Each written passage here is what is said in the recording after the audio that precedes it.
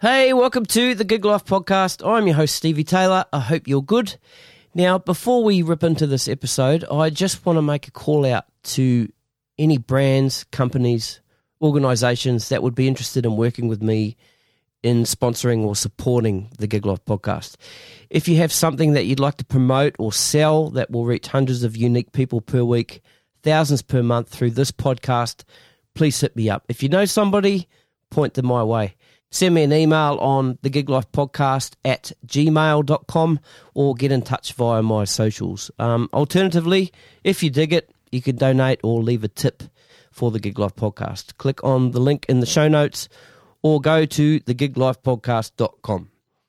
Okay, so this is episode 112.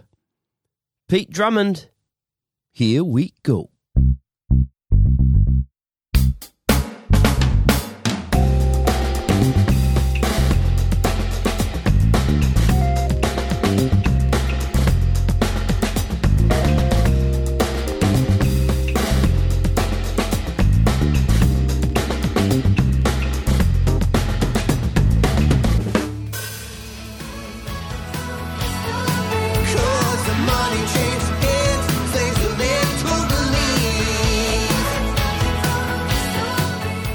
My guest today is Pete Drummond. Pete is a session drummer, composer, songwriter and multi-instrumentalist from Australia. As said in an article by Drum Scene magazine, Pete Drummond is a world-class musician at the top of his game. His relentless pursuit of technical mastery and his deep-rooted musicality has made him one of Australia's top session drummers and soundtrack composers. Pete is also an educator and a drum teacher. He's developed a unique drum lesson that aims to revolutionise the way drumming is taught on digital platforms. Pete has played with the best and has performed alongside some of his heroes, including Virgil Donati and Dave Weckl. In 2006, Todd Hunter asked Pete to join his band, Dragon, and he's been playing drums, keyboards, singing and songwriting with Dragon ever since, including being inducted into the ARIA Hall of Fame. Pete also stays busy on his own original projects, Light Beyond Sleep, and his 80s alter ego, Eerie, which you're listening to right now. We had a great time making this episode for you. Lots of laughs, lots of music, and some great stories, so be sure to listen till the end. Ladies and gentlemen, please give it up for the one, the only, Mr. Pete Drummond.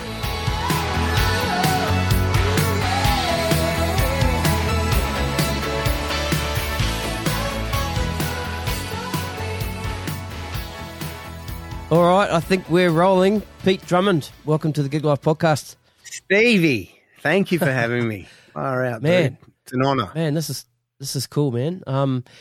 You've just finished a bunch of teaching. Yeah. So are you teaching from your home? Have you got a studio at home? Is your studio at home? It's at your house. It is. Which is just, it's an incredible luxury, really. But I moved to Melbourne. I'd been here sort of coming back and forth from Melbourne and was still based in Sydney for a few years.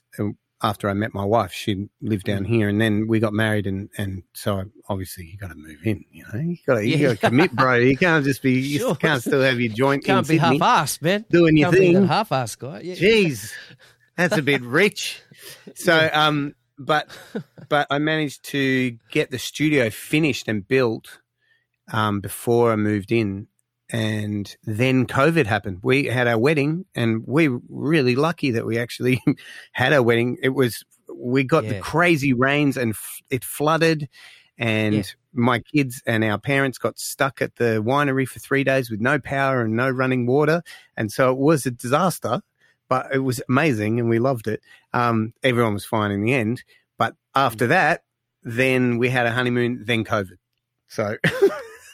So extra long honeymoon. Dude, and see, the thing is that you really know you love someone when you're stuck in lockdown with them. And, you know, we actually, it's round 2 for both of us. So, you know, we actually know how to do it. and we picked the right person. It's actually been amazing, dude. For as rubbish as the year was for a lot of things, it's been amazing for me. So yeah, that's a long answer to yes, I'm teaching. So because of that, I did all of my teaching remotely through the long lockdown that we had, and then and now I'm sort of trying to migrate to having it like that all the time because it's just so good, and it's actually more efficient for the lessons, honestly, because I can record them. I've got the multi-camera shoot, and so instead of doing that thing where I had to listen with this guy and I've got some notes and he wrote some notes, but I'm not really sure can I record it or whatever. At least it's like high quality. It's basically like there's your half an hour instructional video. You go and do your practice. So it works really well. That's cool. So before the COVID thing and before the remote recording, were you doing any remote recording or was it all in person? The teaching I was doing in person. I did a few Skype things here and there, but recording I'd been doing remotely. So I've always had a studio. I meant teaching. Teaching. Teaching I was doing mainly in person, and then just due to COVID, the lockdown, it sort of changed. It's been good because I think in a lot of ways it's helped people to adopt that as a paradigm. Because, I think I was trying to do things like that before and people were a bit tentative. Now it's just part of the landscape. So everyone's part of everything. Yeah, no worries. Yeah, it's same with this podcast too. Like right up till before COVID, 99% of all the interviews I'd done, I'd gone out to meet the people, or they'd come here, or I'd meet them at a hotel or at a gig, or go to their house, or meet in a park, or whatever. That's just how I did it, and I never imagined it any other way. But I'd done a few Zoom podcasts for people in New Zealand. Oh yeah. So I'd done that, and then obviously COVID happened, and then I think since COVID, there's maybe 4 or 5 podcasts I've done where I've actually, left the house and gone there, or they've come there. That's great. So much better, dude. You've got so much of your life back. Exactly right, and some of them we'd go out and I'd be talking to these people for three hours. I'd leave home at 7, get home 12:30, 1 o'clock. I'm up at 4 to go to work. It was just killer. That's just that. Yeah. I mean, that's a massive commitment, dude. Yeah, but now, it's cool, man. I had dinner with my kids and. Came down here and listen to your music, and here we are. That's it. That's beautiful. Yeah, and it took half an hour to get cracking because someone left the mute button on, and that's me too, by the way. We won't say who. Yeah, I admit it was me. Yeah, looking at all my flash gear, going, it can't be my gear. Look at all this. Look, it's so flashy. Oh man. So in regards to gigs and touring. Did you have anything planned with Dragon leading up to like that kind of got blown out due to COVID? Yeah. I mean, everything, the whole year. And it was funny because we were all together when it was all going down because we were doing a gig actually in New Zealand. So we did the last gig we did before lockdown was in New Zealand. And I remember us talking at the airport. And Bruce was saying, get ready for a 6-week lockdown. And I said, that's never going to happen. What are you kidding me? That's just unheard of. That's not going to happen. And Todd was going, I think it could. And so I was, being optimistic about it. And so initially, the 6 weeks got blown out. And then the other things moved. And then I think in the beginning, probably like a lot of people, I was doing the scramble to try and come up with other ways of doing it. Like, how about we, instead of doing that gig in the auditorium, why don't we do it outdoors in the car park, because there's, as they brought the restrictions in. And I remember talking to Tony Grace at Harbour and I chucked a few ideas at him and he said, look, I think that they're just easing this in so people don't lose their minds and have a riot. So basically it's all going to stop and then it'll start up again. So, and he was right. He's usually right. Yeah. So I saw, I mean, you've just come back recently from from New Zealand. Yeah. Because, as everybody knows, New Zealand's opened up. Yeah, it's amazing. It's the concert capital of the world currently, Man, and so it that's was cool. Yeah. Yeah, it was incredible. The gigs were so good. Obviously the band is a New Zealand band, and they just love it. It's the gigs we did there were for the Greenstone Summerfest, and so we did 3 massive shows, and they're sort of 13,000 people, and the singing is ridiculous, as you can imagine. So in tune and loud. It's like a soccer, soccer chanting, but really, really melodic and exceedingly in tune. And so just and really joyous audiences, you know what I mean? Like everyone's just happy, and it was awesome, dude. It was just amazing. And that's the thing about being in Dragon. It's just an absolute blessing. I count my lucky stars every day that Todd called me out of all the people. He called me first, and I said, hell yeah. And so we get to do a lot of that stuff, like even though we had to quarantine there, we were in a bubble together. So we could go in and out of each other's rooms, and our tour manager and sound guy, Shane Jerome, who's awesome. Like he's the 5th member of the band, he organized for us to have, like a V-drums kit and in-ears, and he got me a set of Genelecs so I could have my little studio rig. So my room became sort of the band room and the studio. Yeah, that was great. And we had it was so good, man. So we just rehearsed every day and wrote songs together. I did some sort of mixing of my tunes and did some practice, and it was sort of like just being here, but it was there. Yeah. Yeah, and you did a live stream thing too, didn't you? Like a live stream concert. Yeah. To Facebook, and that was great. And I set up the mix. Shane and I sort of did the audio part of that, and then he curated it. It was great. We just did a set and it all worked. And actually at the end of that, I did a mix, and then we pressed CDs. I did the cover art, and we made CDs of that within a week, and then sold them for merch at the gigs. Oh, fantastic! That's great. That's thinking a little bit outside the box there. That's clever. Well done. It's just that thing where we just sort of go. I think because it's been 16 years, it really is a family, that band, and it's a real proper band. Like we always are doing things together and trying to be creative together. It's not just like it could so easily just to become like a bad cover band of itself, but Todd would never have that. To him, it was like his thing is he always says, old brand, new band. That's his motto, and he's such a musical guy, and so he's all about just being creative, writing new songs, doing things, making new records, whatever, he's into it. And so it's great because we just, we're always up to something, keeping ourselves interested. That's cool. I was going to ask a little bit later this, but I might as well ask it now since we're talking about Dragon. So that, and then, we'll roll back and lead up to all that and past to wherever. We'll go wherever. When did that call come from, Todd? Because obviously Mark had passed away years before that, and there was a hiatus and that kind of thing.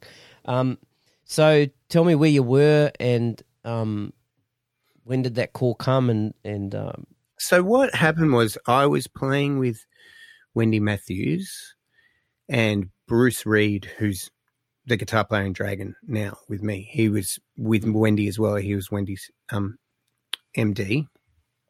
And Wendy's sound guy and tour manager, John Ryder, was a friend of Todd's and had worked in Todd's studio, assisting him and helping Todd do all of the soundtrack work that he's done. Like he, as well as writing all the, he's an immense writer, but he did all of the music for Heartbreak High for all those years. He's the composer on all that stuff. Like, he's done tons of soundtrack work. So while he was doing that, John was sort of running the studio and doing whatever needed to be done, cue sheets and helping Todd.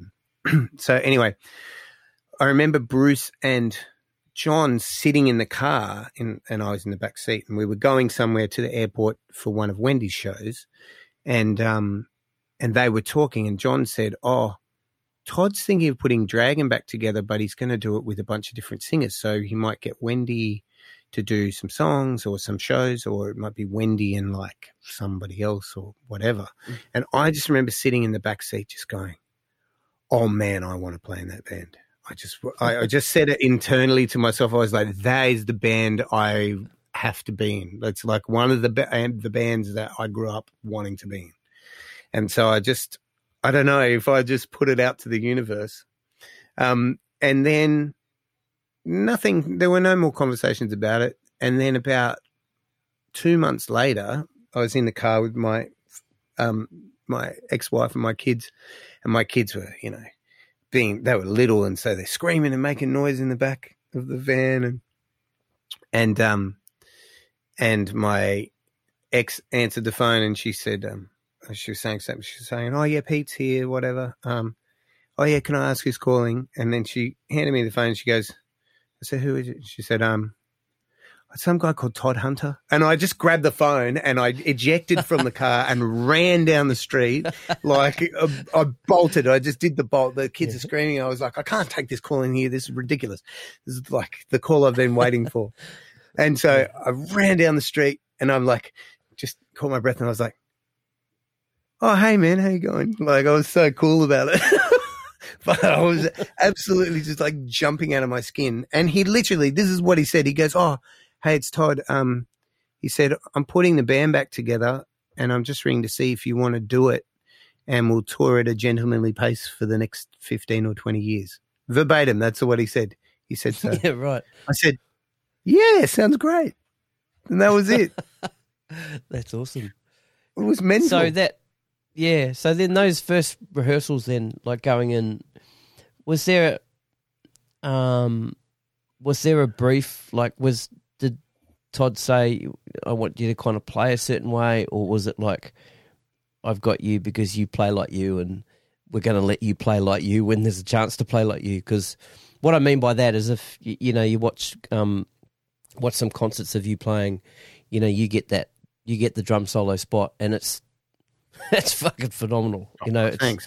It's that thing. So how was that conversation about how you were to play? It really happened very organically. Like if you know Todd, like I was saying before, he's an artist. So he's just an exceptional dude like that. Like we got to the first rehearsal, like he sent the repertoire and it blew me away because I hadn't really listened to the band for a long time because there was that hiatus. So it wasn't around as much as it should have been. Right.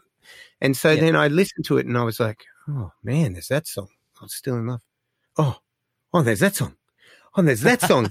And there's that song." And I was like, holy crap, this is just like nothing but hits.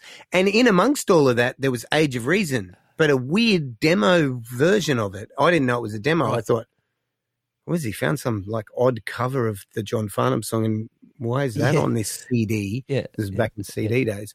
And then it became obvious later he wrote that thing. Yeah. So I was like, oh, okay, so not only do we have all these songs, we can also legitimately play Age of Reason because it's Todd's. And Mark Hunter sang on the demo. And it was a Dragon song. Right? Yeah. Mark sang the demo, right? And then Farnham loved Mark's version of it. And he sang, like if you listen to the demo and you listen to some of the lines, Farnham just sang the same lines. He loved it that much. Like, this is mental, dude. Todd's told me that apparently they played it a couple of times in the band and Mark said something along the lines of, "What is this fucking shit? I'm not singing that." So then that was not a Dragon. Give it to someone else. Yeah. So when we got to the first rehearsal, I had the repertoire and we walked into the first rehearsal and basically it was like a band already because Todd just sat us down. Like we all just met each other. I met Mark Williams for the first time and I was like, holy shit, that's Mark Williams. I know him from Popstars and he's amazing. And also he used to live in Marrickville and I did too. And I used to see him at Woolworths and I was like, that's Mark Williams. He's pretty famous. So I met those guys. So I walk into a room with Todd, Mark, and Bruce, and Todd goes, "Okay, there's only one rule in this band: no dead guys." Right? So he's just that. He's that guy anyway. Oh, yeah. Okay. It was like, fucking hell, man, straight away. Yeah. Right. Okay. And the other thing is he said,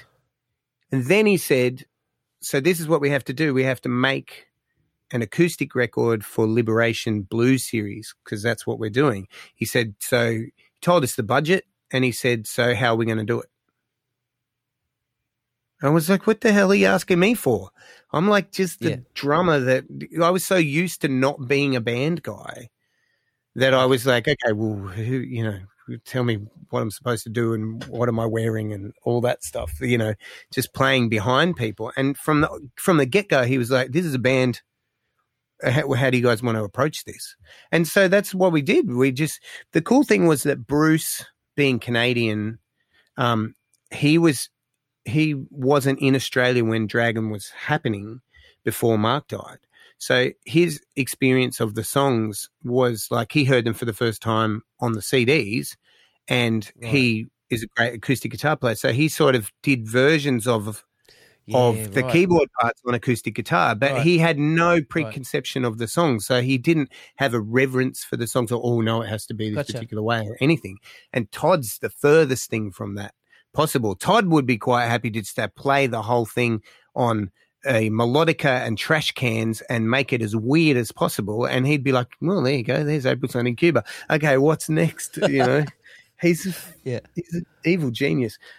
So really then it was just like, well, okay, I just thought, well, I'll approach it like I would if I was playing on a James Taylor record or, because I love all that stuff. And because my old man's a singer-songwriter and I've done so much of the country stuff, that was totally in my mindset anyway. As soon as there's acoustic stuff, I just thought about, okay, well, how do I, approach it from that point of view? So there was never a conversation about you should play things this way or play it like the record or whatever. It was just completely open-ended. And I remember with the drum solo thing, that only ever came up because Todd said, Don used to do a big drum solo intro into Wilder World. Like Don used to come out when they played it like the Hammersmith Odeum and stuff. Like, so they're touring around Europe and they were doing double bills or supports for Tina Turner, So they're playing these massive stadiums. And that dude, Don Perry, just comes out and starts the set with a drum solo. What a maniac, right? Yeah. So Todd's like, Don used to do this. We should do this. I'm like, there's no way I'm starting with a solo. No. So that's when it sort of became part of the Ozambezi thing, because I was like, well, it'll make sense if it's sort of bookended by something and it's in a song and it has a form. And I think that, and so I said, I can do something there. And then the first time I did it, then they all loved it and they were like, that was mental. You should just do that. And so then that's sort of how that came about. But yeah, so that's sort of a long ass answer, but it's basically that, Todd just said, let's just make a record and it's got to be acoustic versions of these songs, obviously, and let's do that. So that's what happened. And that's that. That's cool. And then as time went on, for me, as being a fanboy of the band, I really missed the keyboards. Al Mansfield came to the first rehearsal and played piano, and then he couldn't make the second rehearsal, and we had done these other things where the keyboard didn't really work anymore, and so Todd was like, okay, well, we'll just have it like this for a bit. And then just because I missed the keyboards thing and I'm such an 80s fanatic, I started playing keyboards on the gig. Like, I originally just wanted to have backing tracks, but the other guys freaked out. They were like, "Oh, are we playing the click tracks now? Oh, I hate that. It's like the 80s. Oh," like they were just like, "I don't want to play the click tracks."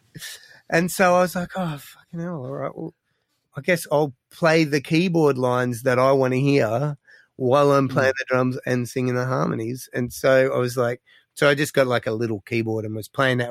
I did that for years where I was playing pads. I finally weaned them onto the tracks now. The keyboards are on tracks. Yeah.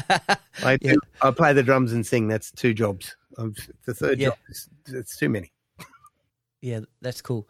Now, you said earlier, like Todd said, just sort of, your own sort of take on it. Now, there's some diehard Dragon fans out there that, in certain songs, being a drummer myself and also yourself, knowing those drum parts before you even knew you're going to be in Dragon, knowing that, you want to hear it a certain way. Do you pay homage to those parts in those songs by playing it as per original? Yeah, I mean, there's moments where I do because it's important to me, and they're the bits I want to hear, whether or not it's the same bits that you want to hear or other people. But to me, they're the important things. So, but it depends on the particular era we're in, because that's the nature of the band. Is we go through phases where we went through a phase where I had no toms at all. I didn't care. I hated the drums, and I was playing keyboard and kick drum most of the night and snare occasionally and just singing harmonies. Right. And Todd was like, yeah, that's cool. And even at one point I was like, oh, I don't even want to play the drums. And he was like, well, just play Launchpad, play Ableton. You can just play keyboards. And I was like, we never got to that, but he's like, whatever, just it is what it is. So for me, things like Rain is, it's got such a signature thing about it. There's some fills that I really want to play the way Kerry played it, and I never will, because Kerry's got such a particular pocket. It's beautiful, So I just sort of, quote those things. And there's some other stuff like the drum break in Speak No Evil. I now play the way Don't play it on the record. For years I used to go, you know what, this is a drum break, so look out. See at the other end. Whatever I've been practicing and whatever I'm feeling like, that's what's happening. Oh, that's cool. But that just, like I said, just depends on the era, because it's like a band, it's a living thing, you know what I mean? And that's what I love about it. If it was one of those things where it was like, oh, we just have to play it like the record every night, I think it would be too much of a theatre gig for me. And Mark Hunter's not there anyway. So what the hell would be the point of that? Yep. That's how Did you ever meet Mark Hunter? No, unfortunately. No, I am. How PG is this podcast? It's not PG at all. Oh, cool. Well, I had a dream. I mean, I would love to have met Mark. Fuck, the guy's a total legend, and also one of my singing heroes. It was like him, Farnham, Jack Jones, Brian Adams. Yep. It's like if you put that in a melting pot, that's what I wanted to sing like, all those guys, Right. So, but what I was going to say is, I never got to meet him, but I had this dream about him at one point. It wasn't too long ago, and he'd come back, like resurrected, and he had come to do the gig, and he wanted to be back in the band, and he fucking hated my drumming, right? He hated it. He was like, this guy's shit. And he was saying to Todd, these guys are fucking terrible, this band. You got I don't get it. Anyway, and then to add insult to injury, he fucked my girlfriend in my dream, right? So hated my drumming, fucked my girlfriend. And so I woke up and I messaged Todd and I said, I just had the weirdest dream about Mark. And I said, he came back and he hated the band, like he hated my drumming, and then he fucked my girlfriend. He said, well, you're wrong about one thing. He would have loved your drumming, but he definitely would have fucked your girlfriend. So you were right. Oh, man. So, I would have been absolutely delighted and terrified to have played with him. But but I always feel in a strange way that Paul and Mark's, the spiritual thing is correct, like it's there. Okay. And there's been weird times when I've really felt that presence, and it's been a positive thing, like not like it's like that it's sanctioned or something. Everything's kosher. It's all good. Gotcha. So yeah, I don't know. That's cool. Yeah, that's really cool, man. All right, let's roll it right back now and how it all began. Let's talk about your musical upbringing, and you said your father was musical. Yeah. So let's talk a little bit about that and your rest of your family. I believe your brother is musical as well. And, let's go there. Well, so my dad, Pat Drummond, is a singer-songwriter and is, excuse me, he's infamous in Sydney, or he was through the 80s. He's sort of pioneered doing solo gigs with drum machines, and, like the thing that everybody does wasn't heard of. It was sort of guys playing in wine bars and folk singers, and then you have some people. My dad decided he was just going to be a one-man rock and roll machine, and had huge PAs and played guitar and played his drum machine. It's sort of like me playing all the instruments at once. He used to do something similar, and it was an amazing entertainer, So, so he'd do these gigs in little pubs where there'd be like 600 people crammed into a corner bar that should have only held 150 people, and they'd all have audience background vocal parts, and wow. He's like a weird cult phenomenon, and so wow. My brother and I are quite close in age. I've got sisters and they're a bit younger, but my brother and I grew up with him doing that, and so there was always music in the house, and I think he has, my dad has brothers, and they had a band, when he was growing up. And then him being a musician, it was just sort of there, and there was gear around the house. And so I remember my first memories are of getting buckets out and making a drum kit, because my uncle played the drums and I liked it. And my brother already played guitar, so that was sort of off limits. I wasn't allowed to play guitar. So we just used to set up. I've got photos of him and I in the backyard, and we'd set our stuffed toys up and set up like a little PA and a bucket drum kit. And we used to go out in the yard and do fake gigs and play the 2 Kiss songs we knew. So that was That's sort cool. of how that started. And then I think my dad was very, very encouraging, and it taught us songs and taught us to sing harmonies together. And so we always had a little band. It was basically always my brother and I, and my brother Matt, who makes films now. He's a monster. He could do anything he sets his mind to. But he and I and whatever other kids we could wrangle.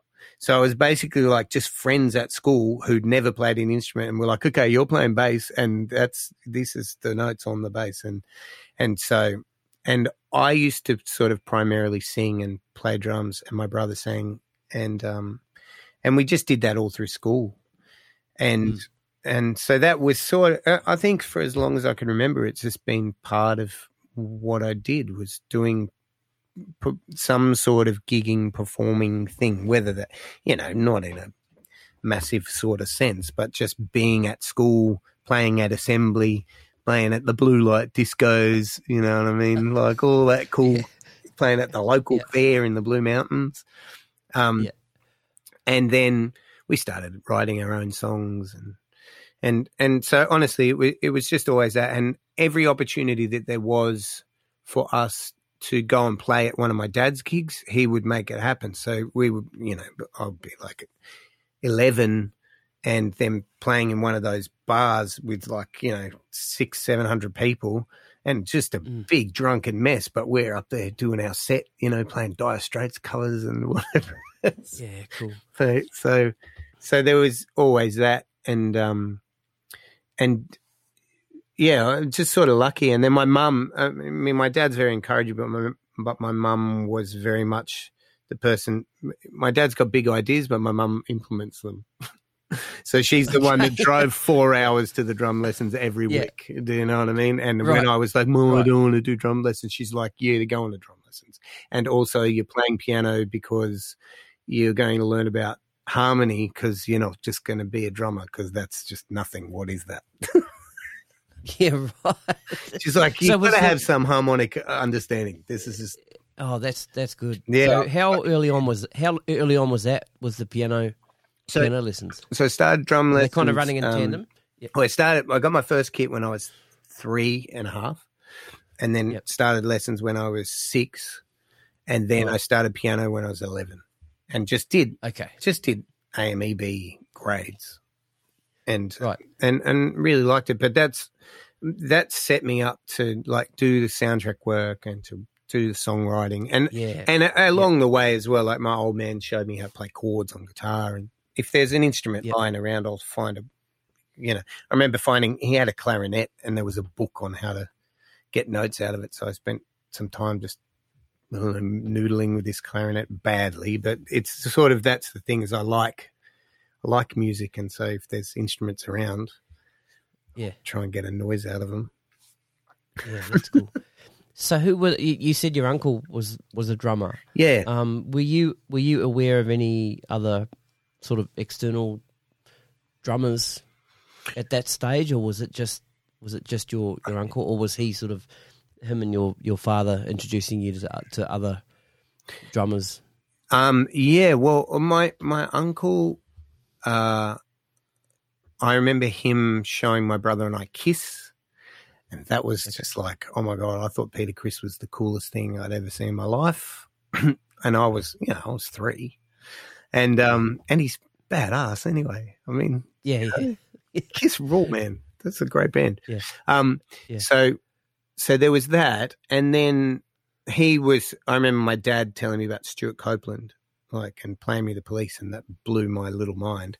And it was sort of just songs on the radio and all that stuff that I was listening to. And when I started having drum lessons with Jess Zapier, he put me on to all the stuff that I needed to know about. Like he started me on Ted Reed, and he started me on the Drummer's Cookbook, and he was showing me all drummers. He showed me Steve Gadd videos and sort of hit me to all that stuff. And then probably like you, I was reading Modern Drummer magazine and then all the Australian drum magazines later and stuff, but it was all out of magazines. And it's funny. It's like, because remember we had to have a money order, and you get your subscription, and it takes 8 to 12 weeks to get to you, and you get your issue, and you're like, woo, yes. And it's like a whole relationship. Yeah, well, for me, I lived in a small town in New Zealand, so there was no subscription. I had to wait till the episode, the issue arrived at the local bookshop. Man, and they stopped it for a while. Then there was a few of us that went into the, probably five or six of us that went in and went, where's our Modern Drummer magazine? We're keeping the shop alive with our monthly $12, and then they ended up getting it back because they didn't realise that we had a bit of a drum community that was really digging that magazine and getting a lot out of it. That's so cool. Where in New Zealand is that? Yeah, I'm from Masterton, so that's in the Wairarapa, which is, if you're in Wellington, it's the next sort of region up from Wellington if you're heading north. Yeah, cool. Yep. So once you go over the hill, and it's about so it's in the Wairarapa, Masterton. Yeah, so it's a beautiful area. We've been, I've done a lot of us driving around and doing that. Yeah. You probably drove through and blinked and absolutely came out the other end. Yeah, for sure. No, it's not that small. It was probably windy and I felt sick. There's a lot of that going on. Yeah, there is. But it's amazing, man. And it, because I was in the Blue Mountains, and even though that's close to Sydney, in the 80s, it was like, may as well have been on another planet. And so similar thing, probably not as extreme, but before I had a subscription, it was like it was the one magazine that would come into the newsagent that I would have to go and get. But it's funny, isn't it, how much it means to you? Do you know what I mean? For sure. Because it's not abundant. So it's like the richest resource of all the amazing things in the whole world. And you're like, I remember just reading cover to cover every month. I'd read everything. the print details. What, oh yeah, this goes to X amount of readership or whatever. Like I remember, probably like you, like whoever was in the Yamaha ads, I figured they were good. So that's when I first heard of this magical Vinny Colaiuta guy. I was like, oh, he's in a Yamaha ad. He must be good. It was the Pearl guys for me. Oh, yeah. If you're playing Pearl. Yeah. If you're playing Pearl, you were it. So, and I still remember that first time I saw Jeff Beccaro in the Pearl ad. Yeah. In the black duffel. Big duffel thing next to the, man. Oh. Awesome. Well, but yeah, like those magazines, like I stopped my print subscription probably 10 years ago now. Yeah, right. Because I get the digital subscription, but all the issues that I got when I was in New Zealand, they're here. I bought them over. Oh, that's so cool. They're in a cupboard. Yeah. And every now and then, like the first one I ever got was I think it was the second Kenny Aronoff issue. Oh yeah, right. And I get really nostalgic when I open up that cupboard and see that issue. And then the one next to that was like a product. Every now and then they used to have the product issue when it was just. I was just about to ask you about that exact thing because that was my favourite. Yeah. I remember circling all the things I was going to buy. I had my whole kit set up, and you could see all the Yamaha make that tom. Oh, cool, they do it. Yeah. Like, and at that stage it was like, oh, do they have power toms? Like, man, I've got to get square sizes because that shit sounds good. That's cool, man. That's wicked. Fucking hilarious. So, yeah, you were saying those product things, I loved them. They were like my favourite. Yeah. But that's where I learnt about all those guys. I remember that so many things, man. Like I'd never heard of Simon Phillips. And then there was the lessons. I used to love the lessons in the back. And there was a lesson on ghost notes. It was like, what is this mystical thing? And they had a transcription of Simon Phillips from Pete Townshend's Give Blood, which actually I've never heard the song even to this day. I think I have it. No, I think I actually have, but I couldn't tell you what it sounds like. You'll probably find it. Keep talking. But yeah, I learnt that pattern just from the notation. And I was like, this is the coolest thing ever. I think they might have even had like one of the little sound pages. Remember those? Sometimes they'd have those little plastic 45 and you put it on, you're like, oh, that's the audio of the lessons. Yeah, that's But cool. man, those magazines were that was all. It was that and records and whatever your teacher told you. And because I wasn't in Sydney like you, it was whatever the guy around the corner knew, or your drum teacher or your mate at school heard something about somebody. Yeah. And that's where I heard about Virgil, was at school on a cassette. And that was right.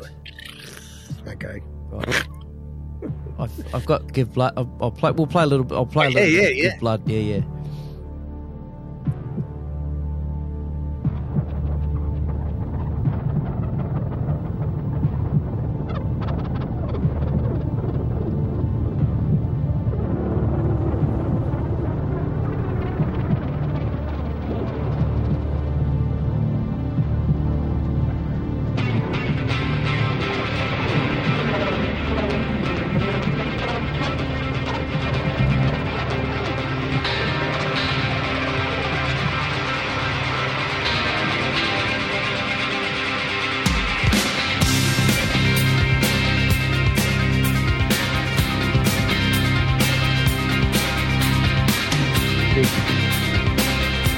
Dave Gilmore. Pink Floyd. Right. Okay. And Pino Palladino on bass. For real. But you may find the blood is not enough. Give blood. Yeah, baby. And there are some who say it's not enough. Give blood. But don't expect to ever see reward. Yeah. Give blood. I have heard.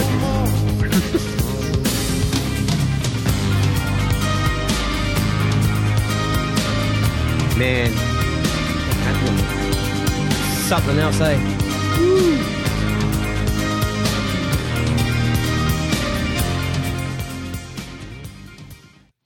Yeah, mate, killer song. Oh, so song. good. How tidy is it, man? Like in a world before Pro Tools and all that garbage, you know, it's just people playing the shit out of their instruments, recorded really, really well with songs. What a concept. Yes. Exactly. Fucking hell. Oh, man. It's madness. All right. Yeah, all right. So, you know, you're getting into Virgil now, Simon Phillips. Yeah. Well, Virgil changed my whole universe. Basically, it was him and Dave Weckl. Like, I mean, you know, it's just another one of these stories if you want to hear it. But basically, it's like I had this mate at school who was a couple of years older than me. This is when I got to high school. So sort of in the progression for me, the big drummers that I love, like when I heard Rosanna the first time, it blew my mind, and I had to try and learn that, and I was probably 8 or something. And so, you know, like I loved Jeff Beccaro, and that was a staple thing. I loved the Beatles, and then I heard Dire Straits, and I loved Terry Williams. He was basically like my hero for a long time. Then I heard 5150, and I was like, what is this incredible music? And then Alex Van Halen was like my lord of everything for quite a long time. Then I heard Metallica, when Metallica were like, you know, 80s Metallica. They were real new, and it was it was Ride the Light, Lightning, Kill 'em. exactly that Kill 'em all. exact era. You know, they were a fucking masterful band, and so I remember hearing that, and I was like, okay, this is really cool. But there was something about some of that music that didn't really resonate with me because I love pop music. Right, I'm just unashamed. I love 80s pop music. It's my thing. And so some of that stuff was sort of a bit too heavy or a bit too sort of something about it.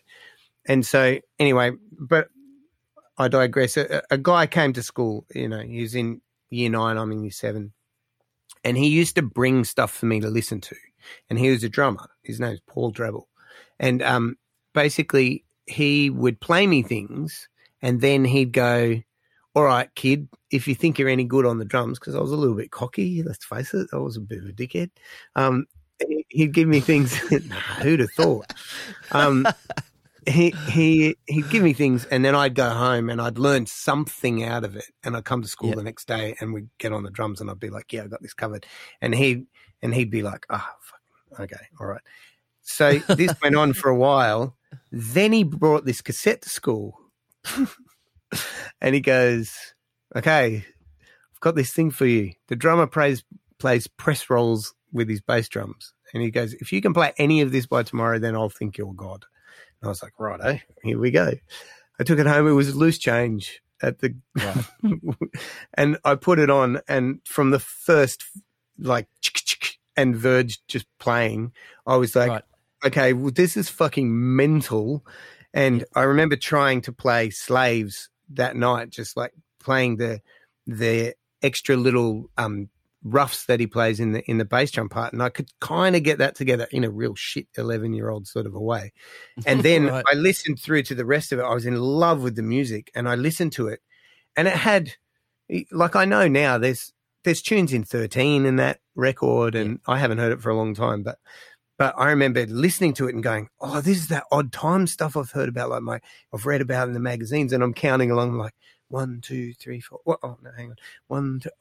Oh no. Okay. It's not 3. What number is it? I was like, I didn't understand anything.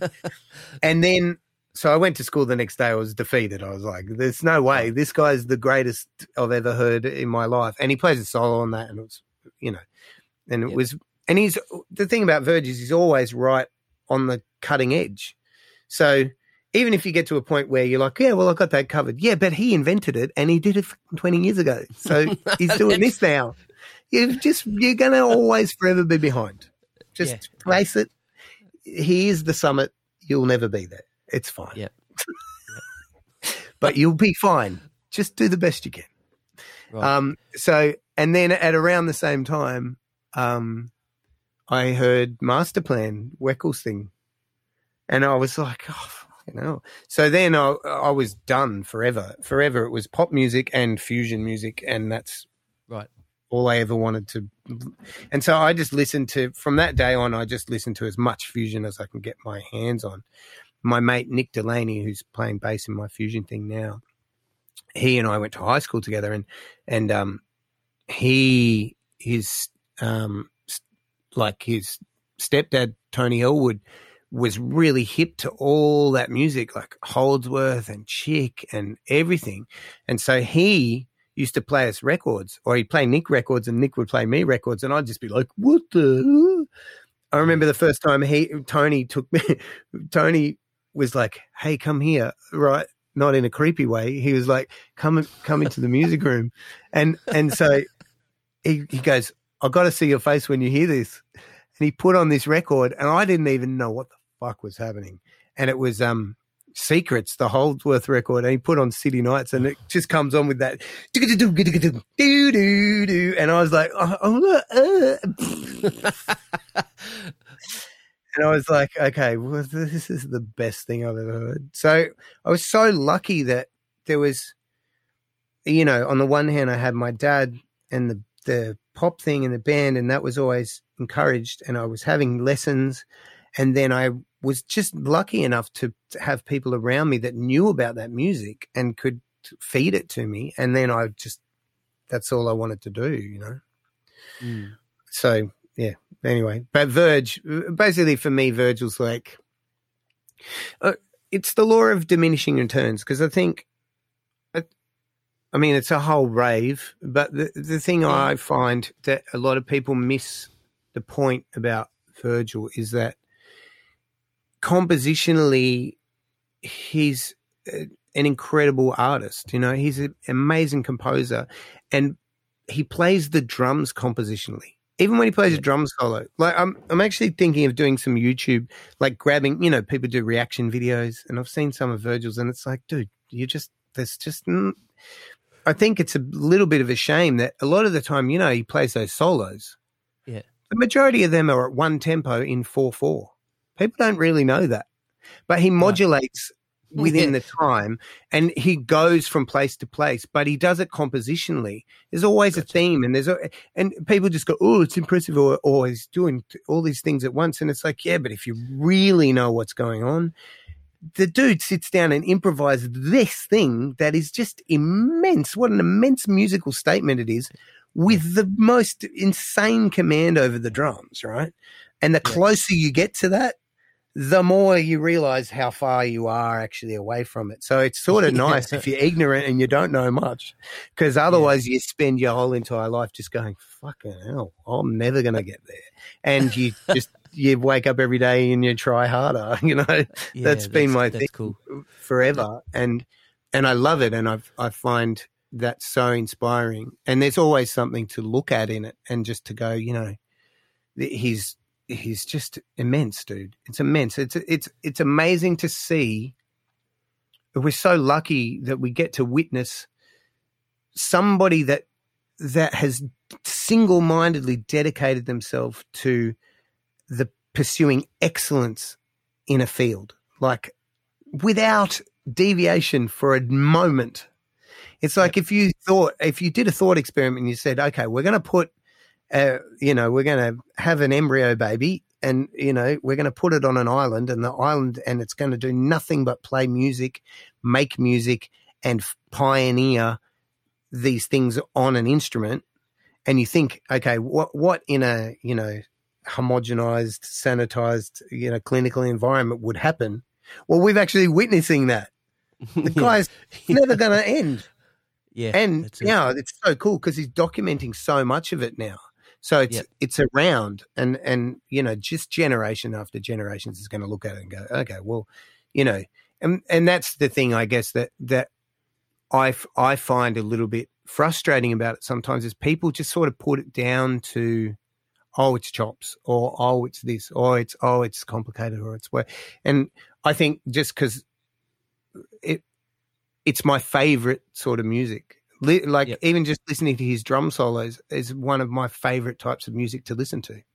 Yep. I just love how it sounds. And because I understand the phrases, and I understand that, to me, it's like, I don't know, I don't know. I could go on about it.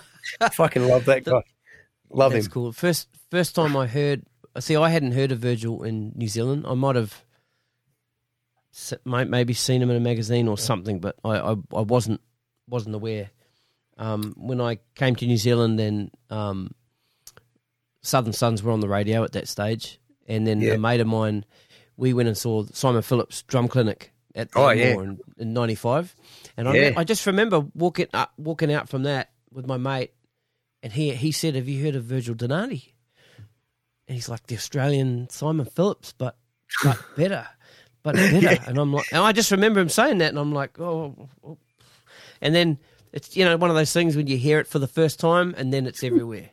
It was was like that. It was like the next day he was in a magazine or something like that. And then there was I don't know if it was an ARIA Awards or some sort of award show, and him, Jack Jones, Gary Beers.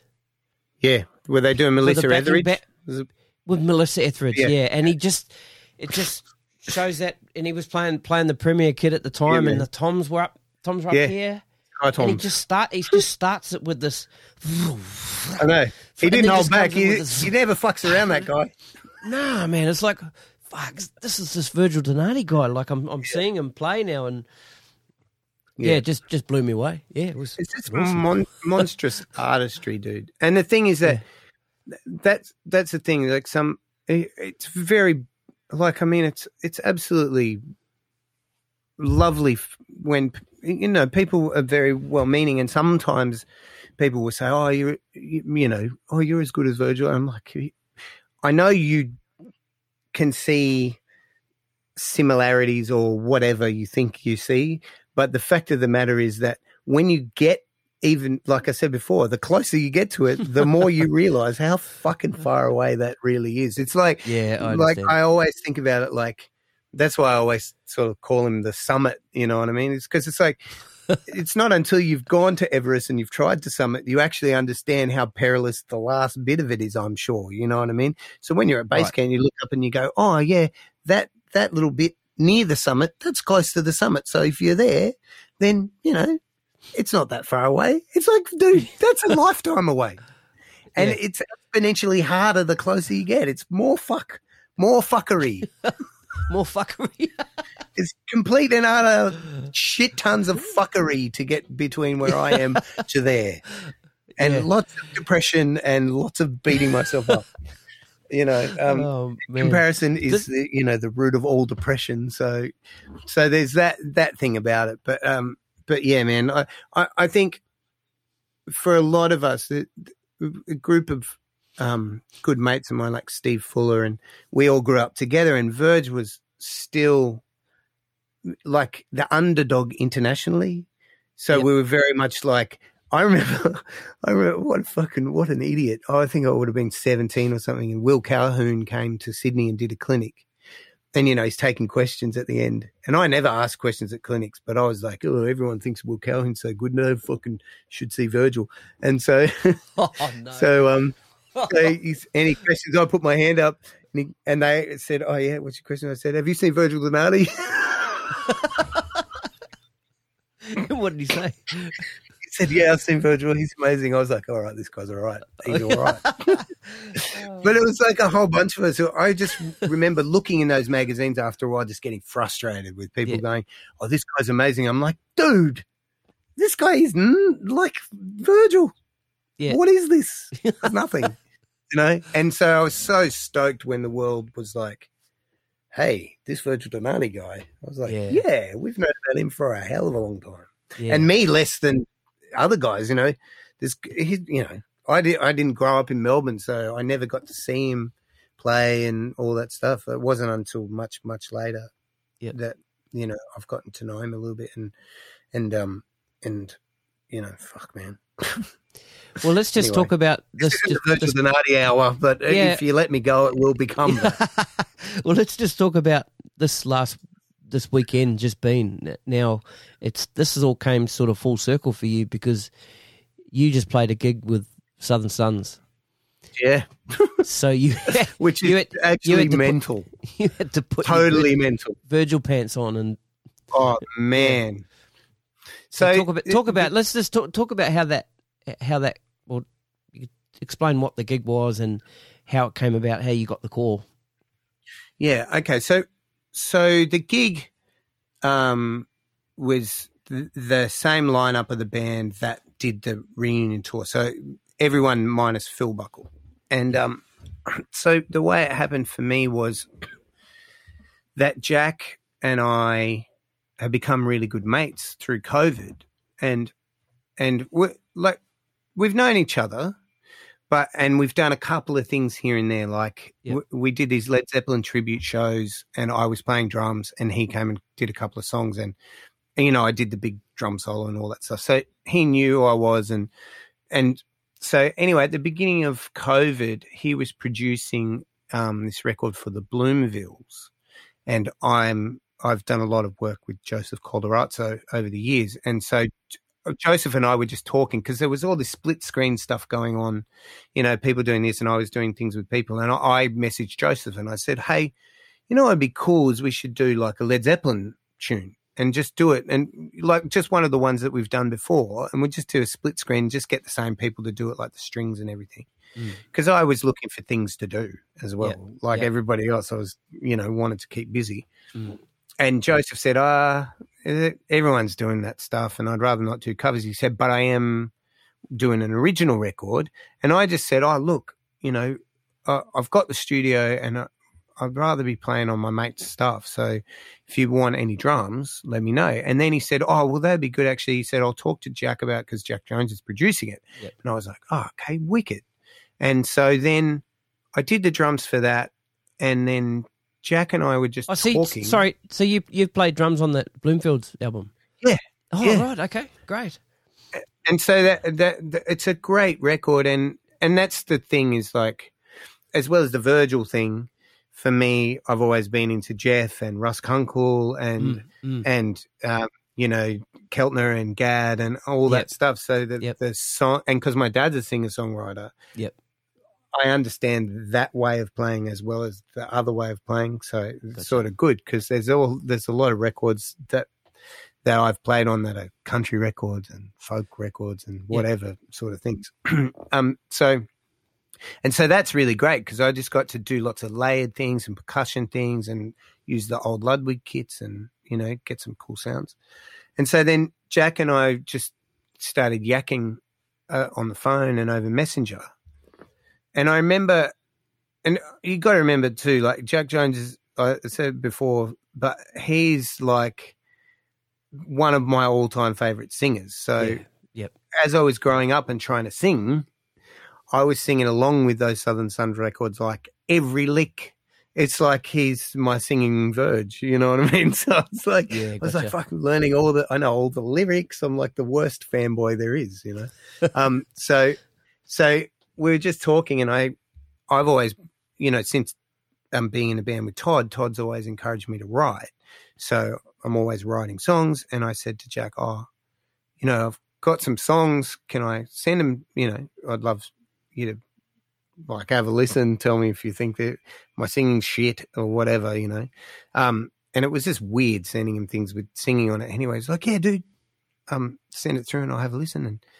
And I sent him this one song, and he really liked it. And then he said, and then we were just talking a little bit more, and he said, you got tons of guitar players, but he said, if you're doing any sort of fusion stuff, because we were talking, I said I really loved Ruination and what he did on that with Verge. Yep. And he said, he doesn't get to do it often. And he said, but if you want me to play guitar on something or sing, then, he'd be into it. And I was like, careful, don't say that shit to me. And so then I went and I wrote a tune, which isn't out yet. It's called Afterglow. And I love it. And so does he. So I wrote the music and then sent it to Jack, and he did the melody, and then he sent it to Reggie Bowman, who's in Southern Sons.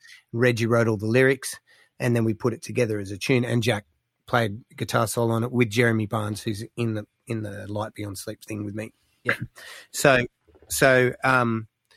basically, that was sort of the first thing we did together, and he was talking about the other night, and he just said, like he regretted saying yes when he heard it, but he was happy he was happy after he did it that he got to do it, but he was like, fucking hell, I shouldn't have said yes to this guy. Now I've got to deal with this piece of music that's just too, it's intense.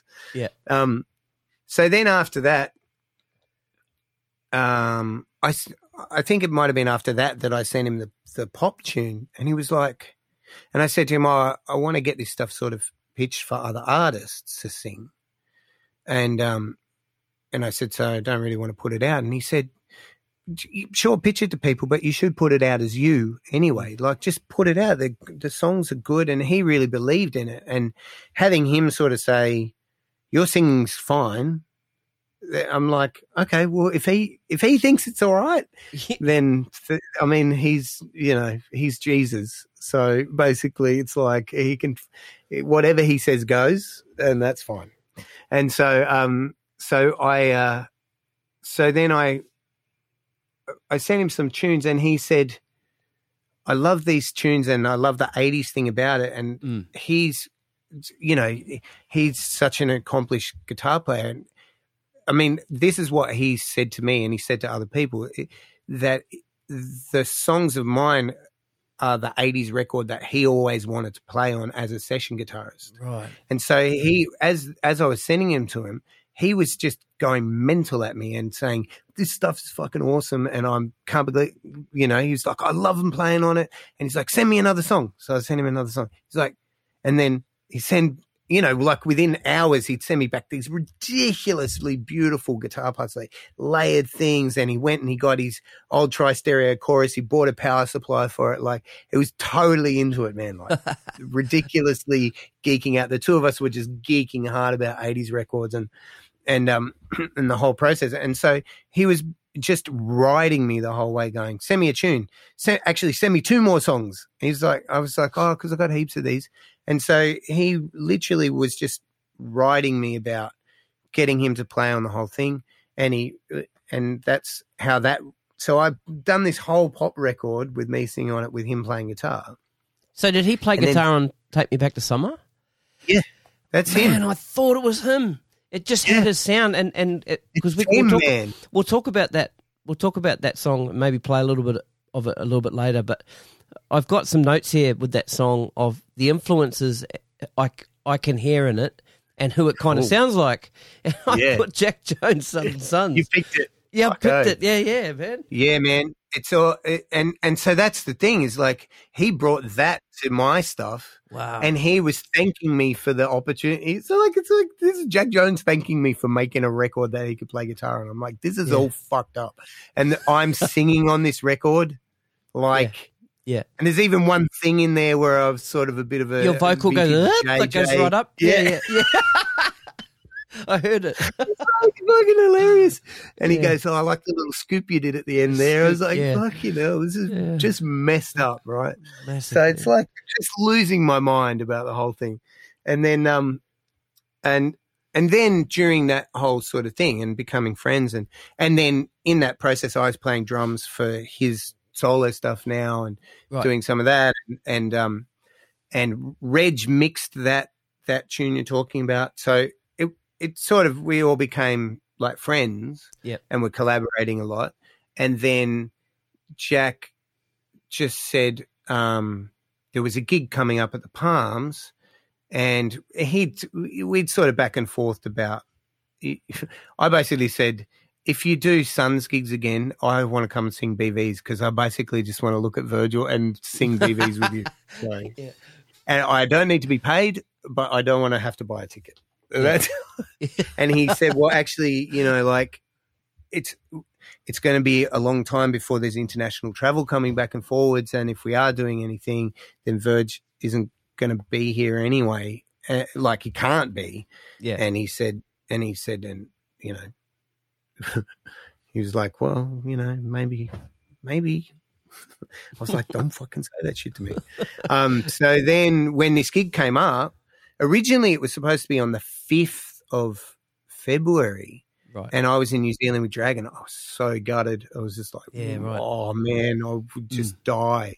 And then there was a mix-up, and it was on the 20th, and I was able to do it. And, and it was just literally that thing, where I got to play those songs with that lineup, and, fucking hell, how the hell does that happen? It's like the gig that I always wanted to play, but who the hell is going to fill in for Virgil? What band in their right mind would not get Virgil? Yeah, like it's not going to happen, and it's only by virtue of the gift of COVID. The gift of COVID, but really, that's sort of how that came about.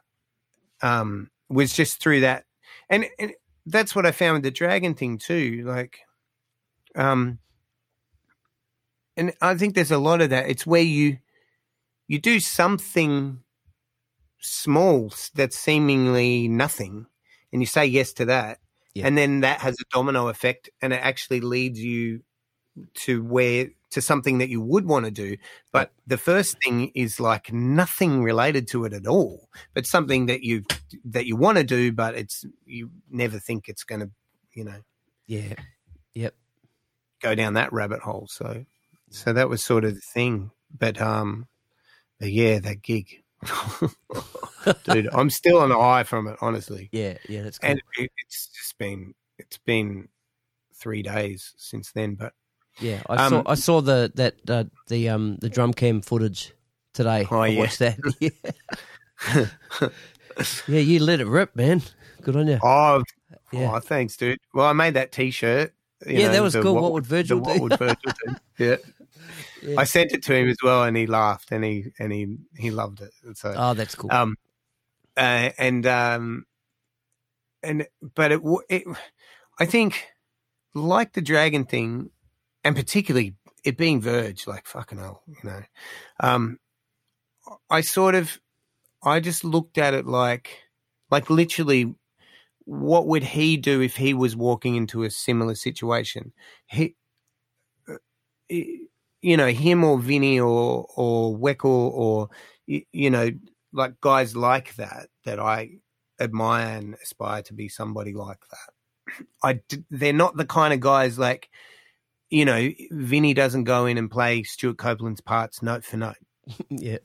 He's just not going to do that. Yep. Do you know what I mean? Because he's got his own thing. But he will, be respectful of it, obviously, and do his own thing in a similar spirit. Now, obviously, it's different with me and Verge because I fucking, love the guy.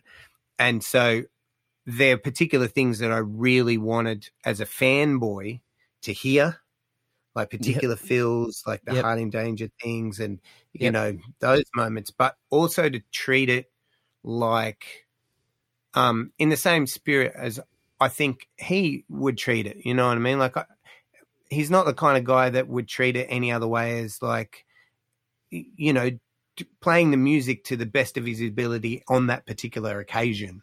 Do you know what I mean? Yeah. And so he's always pushing himself, and he's always trying new things, and he's always got that mentality of it being like a jazz mentality, And so that's that thing seems obvious to me, where it's like there's a balance of those flavors in that band where it's a shiny pop band, but at the same time it's going to fucking make you reevaluate your existence with the musicianship. So it's unless it's got those two flavors, to me it's not Southern Sun. So it's not, it's not that band. So I really wanted to have that integrity in it and do, and bring what I could in order to have that intensity in my own way. Do you know what I mean? Like, if that makes sense. So definitely not in any sort of way like, no weird vibe about it. Just like I love the band so much, and if I went and saw them live, what would I want to see? And literally, I'd be the first guy. If I went and saw Southern Sons and Virgil wasn't playing, and whoever did it, didn't play those films, I would walk out and I'd be like, that gets a half-star Google review. Fuck you, buddy. All Do your right. So homework. tell me this then. Did you play the fills before the breakdown in More Than Enough? Yeah. Did you play? You did. You played it like Yeah. that? Oh, yeah. Dun, dun,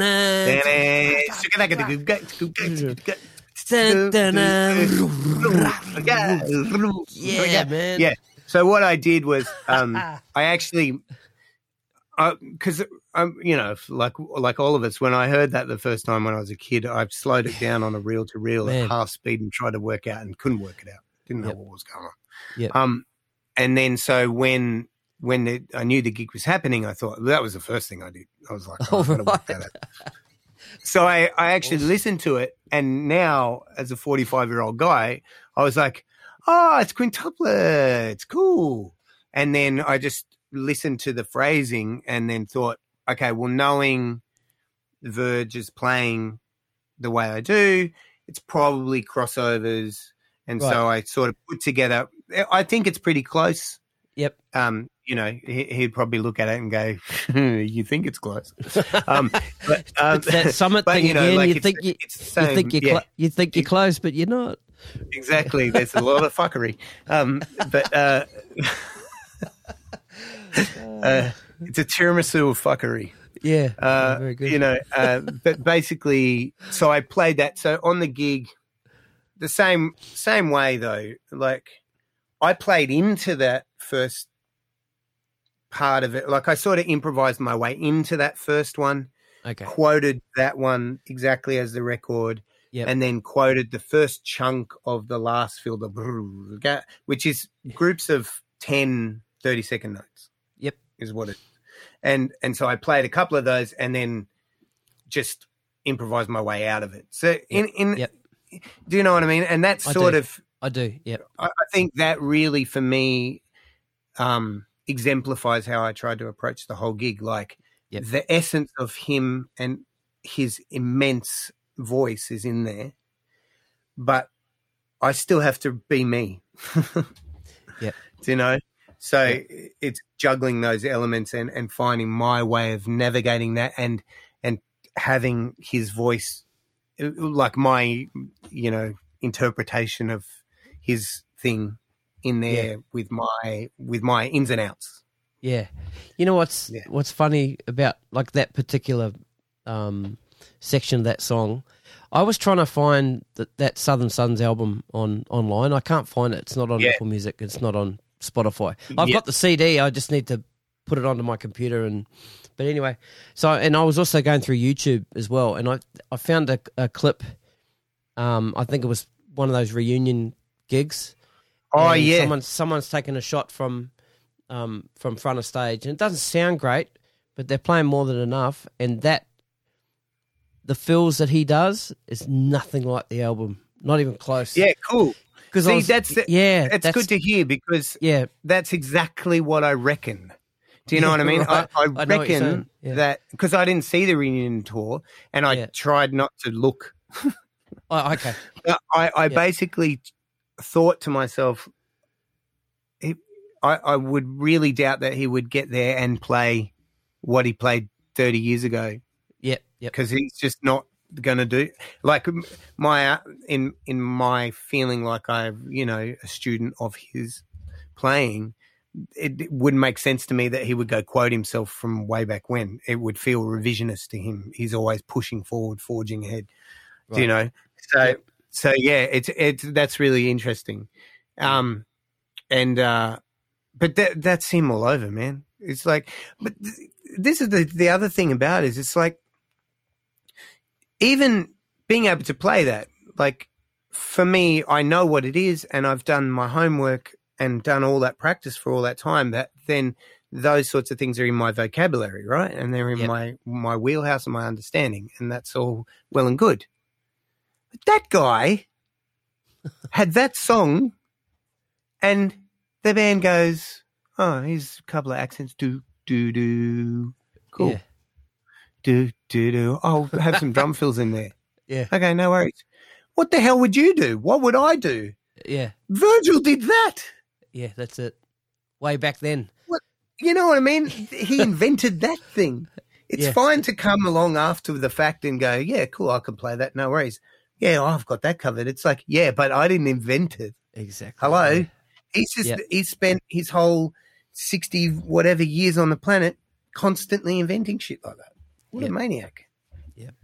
Yeah. So yeah, I mean, it was ridiculous on so many levels for me to do that gig and I'm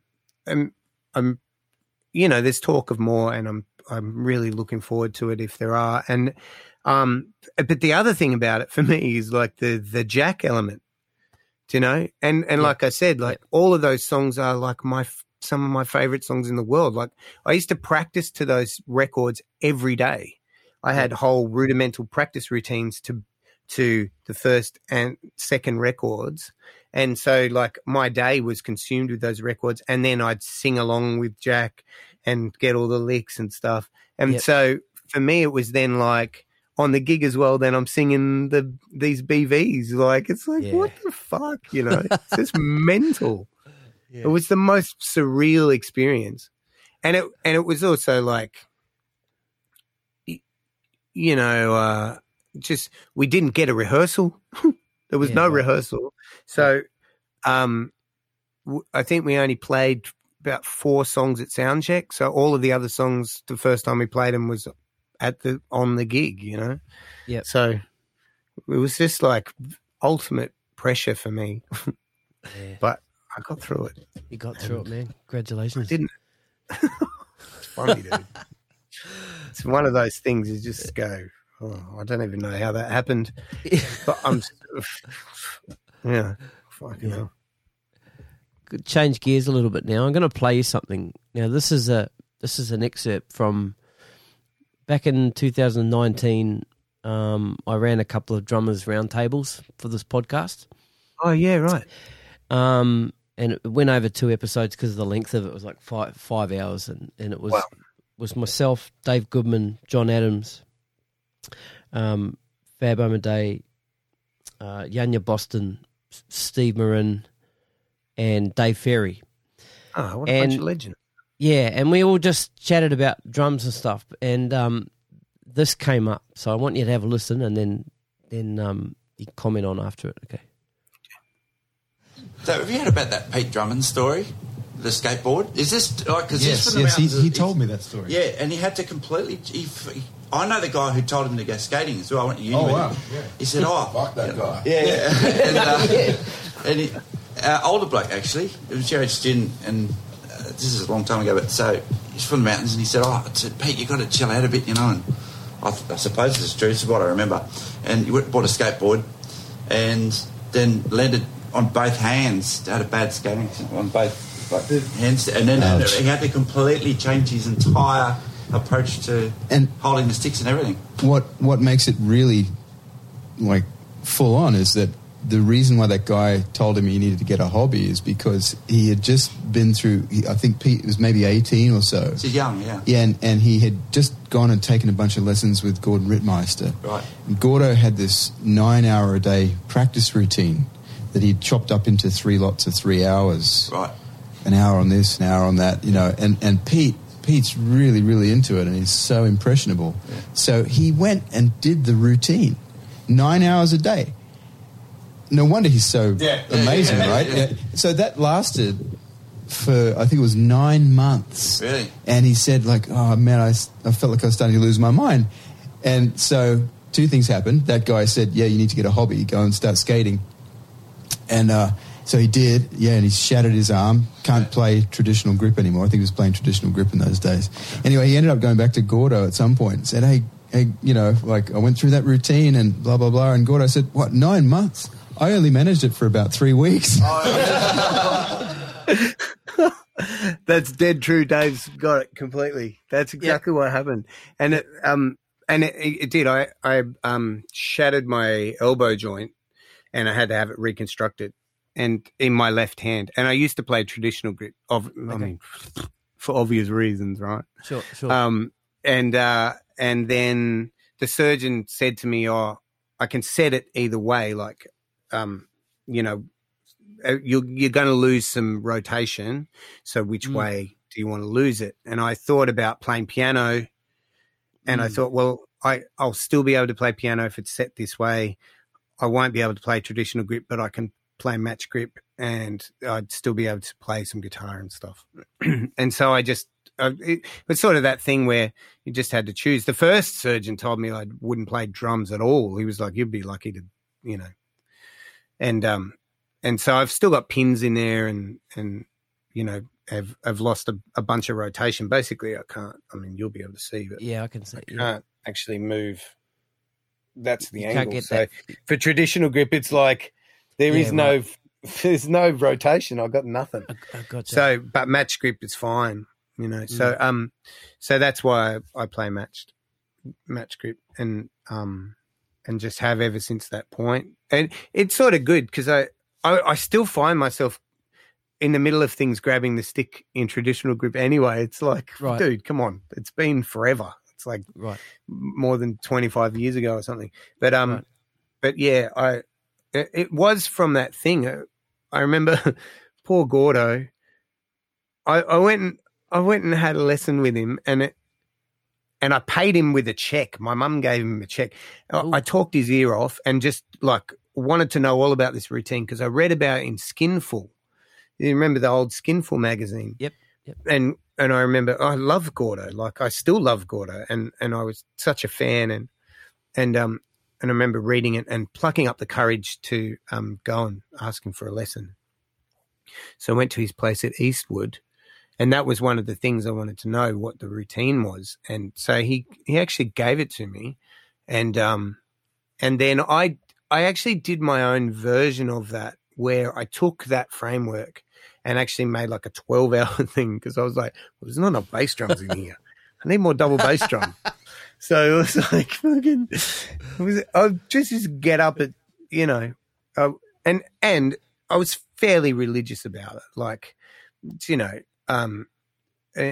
So it was about 9 months where I did it pretty much every day, and it completely revolutionized my playing. Like I was already playing okay before that, but after that period, it was just different. Technically, it was very different, and it also gave me time to think about things that I'd conceptually thought about myself. See, when you're young, you think you're reinventing everything anyway. You think everything you're doing is amazing and new and couldn't possibly have ever come before. Fucking the arrogance of youth is hilarious. But I remember thinking about things in maybe slightly unconventional ways, which I'm not the only one who has, but I didn't get it from any other source. So it was sort of like me thinking of doing permutations of things or doing pairing of limbs with rudiments. Like I hadn't necessarily seen, apart from a couple of things here and there. It was just like taking the seed of the hand-foot single strokes that you see people do. And I was like, okay, well, if you can do that, then clearly you could do it between each pair of your limbs, and you could do that with paradiddles. And then imagine if you could sort of have some independence thing going, and maybe that's an independence thing, you know what I mean? And so it's just like the same logical conclusion that a lot of people came to at the same time, but it meant that I was sort of working on those things during that period. So I had basically in my mind and wanted to, you know, learn. I just had this massive list of all the rudiments and all the permutations of all the rudiments, and I just did that stuff every day, and worked them up to speed. And I didn't, because there was no internet, so you didn't, apart from instructional videos, I didn't really know what anyone else was doing. And like you, I was in the Blue Mountains, like a little bit tucked away, so I was working on things well past the point where people who knew what they were doing would stop. Like there's some rudiments that I would work the tempos to like past the point where they sound musical anymore, but I didn't know you weren't supposed to go there. It's like the, you know, suggested tempo range from 80 to 110, and I'd be doing these things at 250. And I was like, well, nobody told me to stop. I didn't know when to stop. That's it. So I just, and then when I went back to like Gordo, actually after that was, I met Andy Gander. Yeah. Oh. And yeah, I know, right? Andy, fucking hell.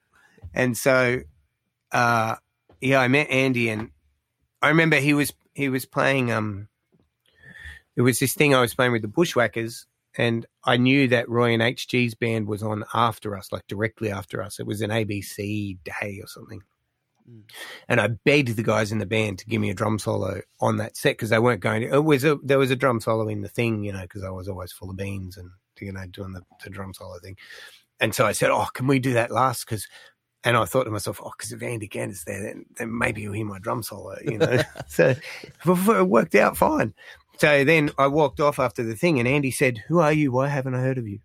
He was very, very interested. He was like, "Who are you?" And then we hung out, and he played me, and I was such a massive fan of his, and he was playing me these new Sonic Fiction things in the car, and I was just like, it was another one of those moments where I'm just like, this is mental. I'm just sitting here with Andrew Gander, and he's showing me all this stuff that's just not even out in the world yet. Like, what is happening? You know, and then he and Gordo were living together. Yeah. So he was living with Gordo at the time, and I was in the mountains, and I remember Gordo and I would talk on the phone sometimes, you know, and I remember, I don't know why, but we were ringing up and just having a yak, and I was talking what about, you know, fucking nonstop drums. And Gordo said, "What are you doing? What are you working on?" And I said, "Oh, I've been doing that routine he gave me." And I said, "So I've been working on alternating flams." And I said, "Oh, you know, it'd be slow compared to where you guys have got them, but I've got them up to like 140, and they're pretty good. I can do it for a bar or whatever." And he said, "Like eighth notes?" I said, "No, 16th notes." I said, "Yeah, I know, it's fucking slow." And he's like, "Hang on, what?" He goes, "Hang on a sec, Andy wants to talk to you." And then I can hear him go, Andy gets on the phone, he goes, "What I just said, you're talking about alternating flams at 140 beats a minute. Can I hear this?" I was like, "Okay." So I just got the pad out and put it next to the house phone. Yeah. And then I'm going, diggy, whatever, you know. And he goes, "When are you coming down?"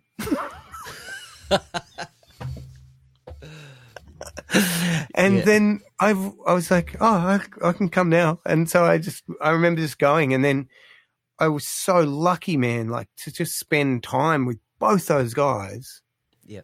And they showed me everything else, you know, like everything else. And Gordo, it just absolutely changed the way that I thought about playing grooves and time, and his knowledge of music and the history of the drums. And, you know, he's just such a deep musician, fucking incredibly deep musical guy. And what a fucking pocket he has, you know? And so I was able to like absorb all of that. And then at the same time, you got Andy, who's like a fucking precision cut diamond.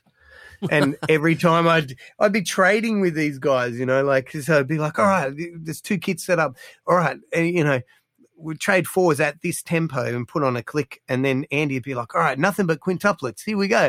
And I'd record it, and then I'd go home and listen to everything I was playing. And then you have a direct comparison 4 bars later of what it should sound like and what the fuck you sound like. And then I was like, there's so much wrong with this picture that I need to sort out. And so it's like there's always this little Andy Gander on my shoulder that is the you know, he's the referee of, is it in time? Yeah. And so, man, like a lot of that stuff is just, I don't know. I mean, I couldn't afford to spend that. Like, I couldn't pay both those guys to like let me hang out with them like summer camp for months and months and months. Yep. It's just mental, totally mental. I'm so lucky you know, and they're so generous with their knowledge and just, you know, like never ever held anything back. And Andy, you know, like I remember some of the ridiculous shit that I was saying too. Like I had this whole thing where I was only going to play drums in scales, you know, like so I had gone and got my cymbals tuned like chromatically, like tried to pick a fundamental, and I was like, oh yeah, well, you know, I'm going to play over changes, and so I'm only going to use, you know, like I'm going to approach it like scales. So each change is only going to be these available drums and cymbals. And he was like, yeah, kid, that's a shit idea. He never said that. He's like, why don't you just fucking play the drums properly? Yeah. You know, that's cool. Yeah. Funny, man. Yeah, man. Earlier we were talking about your solo music and the stuff that Jack Jones played on. There's the song "Take Me Back to Summer," and I said we'd play a little bit of it and have a little bit of a listen. Awesome. Might do that. Might do that now. Sure. Have a bit of a sure. listen. Yep. Message in a bottle. Oh, yep.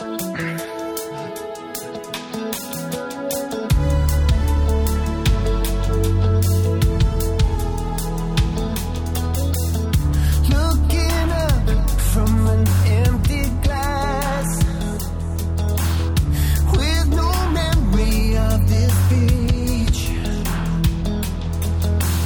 A hand unfurled reveals a photograph, standing stumbling over fallen feet. Before the lights went out, he held my hand. We watched as the sky turned to flame, and in an instant it was all around. You turned to me, we kissed the perfect day. Oh, let's run away, run away. We'll hide out for the winter in the Keys. Oh, let's run away,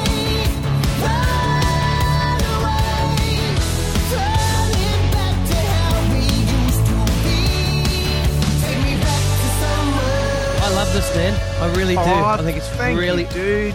really, really good. And the influence, like I said, Yeah, earlier when I what's your, said that I what's could- your list? I could- Give me your list. What's okay? Hang on, what are my notes?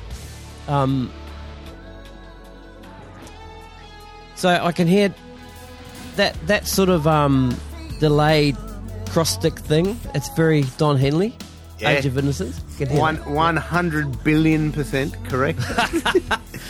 And Your, it was totally deliberate because I mean, Boys of Yep. Summer. You know, I love that song, and I basically just went Lindrum cross stick, that's Right. and delay, and there it is. Yeah, that's it. Yeah. Your voice very much reminds me of Rick Price as well. It's that Oh, kind of thanks, man. that range. Yeah. Yep. Thanks, dude. And I think it's coming up to it. Just the little breakdown before the solo. It's very Simon Phillips era Toto. Yeah, cool.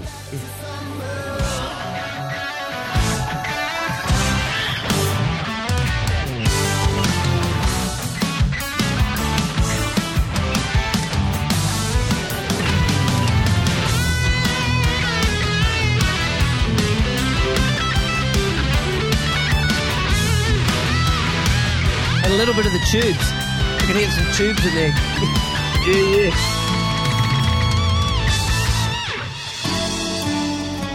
This is me playing acoustic guitar, actually. All right.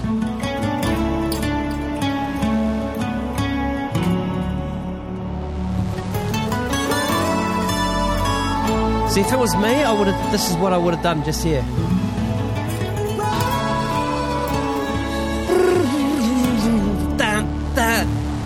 But it's not me, so Dude, that would have been good. like that. Now I want that to happen there. I'm doing No, another version. I'm just kidding because that just it kind of reminded me of that that Simon Phillips era Toto. Yeah. Oh, And that's how so maybe he- great, man. I love that. Really dig it. That you get all that out of it. I think for me, I think what I was trying to channel as a big chunk was 5150 era Van Halen. Right. Because and if you, I mean, as now that I've said that, if you go have a listen to that little bit before the instrumental, I've done my fake DLR squeal Oh, right at the end so- of there's a big block of harmonies, and then I do like my sort of pathetic version of David Lee Roth's little squealy thing. So where's that? Where are we? Before the guitar solo, just after that before- second chorus. Yeah, before. So the beginning of that episode. Yep, at the end of it.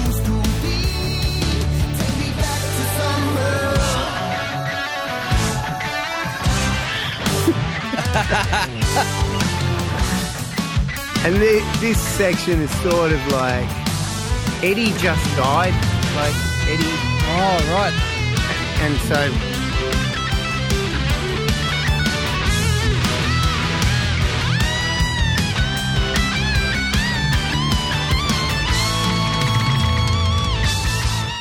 yeah, and this whole thing is sort of like similar palette to Dreams, you know what I mean? Yep. So it really was that whole week where Eddie died and I was Wow. like everybody, Yeah. and I was writing the tunes and this sort of came out. And there's one lyric in there in the second verse that's directly about Eddie. right, and the US Festival in San Bernardino, 83. Right. Like there's a whole lyric in there about EVH. Right. So, I mean, because like I said before, like it was Dire Straits, then Van Halen for me, and that was the defining universe, and then Fusion and all the rest of it. Right. So yeah, the and other the Stuart Copeland thing, 100%. Yeah. Awesome, man. So the other stuff that you've written, it's similar to this? Yeah. Oh, great. I can't I wait to should hear send you I'll send you some. Oh, that'd be awesome. I'm just going to put another one out into the streaming whatever universe this week, and then just keep chucking them out as they come along. I mean, I'm under no illusion as to what the landscape is. There's a world full of 18-year-old Instagram models who sing very catchy auto-tuned pop to people, and that's what the world is. I just am sort of compelled to write music and make music, and so like Jack just said, just put it out in the world. And Todd always saying, dude, you got to get these songs out of your Dropbox and do something with them. Well, I mean, you've made me happy. Oh, thanks, dude. Well, Mate, I mean, I think it's great. That really means a lot. Like, I know you're making fun, of yourself or whatever, but that means a huge amount, because it really is. Like for me, particularly putting my songs out and me singing is like that's it's something that I've sort of skirted around for a long time, but also am really wanting to do that. So, and I think that's why I've put it out as eerie. I mean, there's a whole thing about that. Like I did 10 years of psychology and really dealt with all my shit and that's sort of grown out of that. And so that sort of is a representation of that. Right. Like a full wingspan sort of thing, like just putting all of yourself out into the world unashamedly as an artist. It's being able to come to that point, which is, for me, it was very incredibly difficult. And also because eerie sounds like a singer, and Pete Drummond is the fucking idiot who plays the drums. so, and also it's a palindrome, so you know it looks pretty 80s. Yeah, yeah. It looks cool. The branding of it's really cool. But I know what you mean about releasing your own music. I'll send you something after this. But I released a 3-track EP on Spotify and Apple Music about how long ago? 3.5 years ago. Oh, cool, man! Same sort of thing. I've always written songs, and I just it wasn't really a New Year's resolution because I don't do those. It was just I just woke up one day and went, okay, I'm going to do this, and to make me do it, I'm going to get on Facebook, and I'm going to film myself, and I'm going to put it out there saying, hey, I'm going to record, produce, play all the instruments, sing all the tracks. I'm going to do all that, and I'm going to release it. And because I'm telling you about it on Facebook, that means I have to do it. That's so cool. That's what I did, and I did it. And about 6 months later, I released it. That's awesome. So, can you play me something now?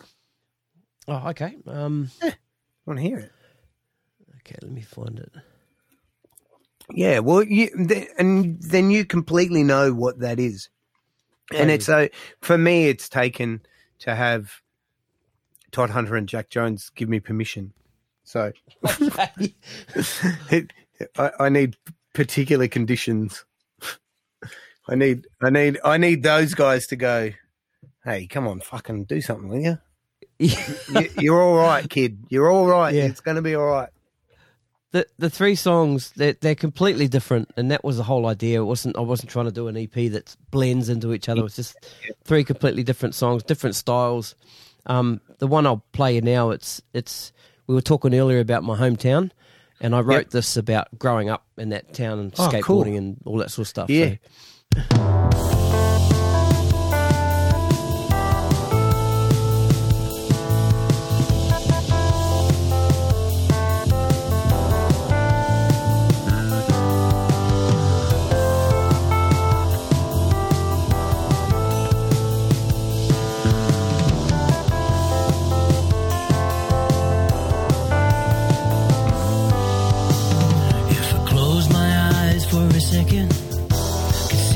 Place in my heart, tailing every street light.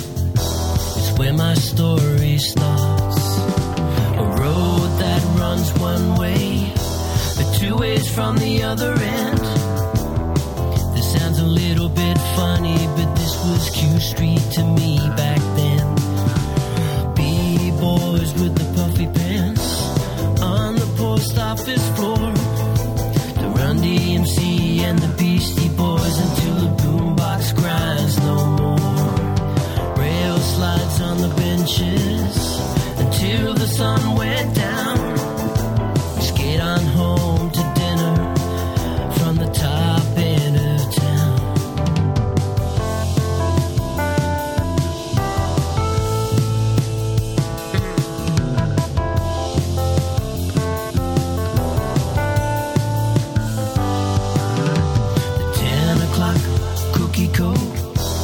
Fill a belly or 3.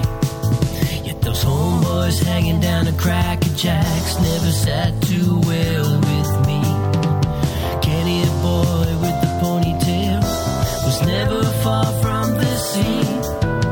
Hanging out at Center Point or the corner of Perry and Queen. Riders, are you ready? Wheels to the board. Watch the lights.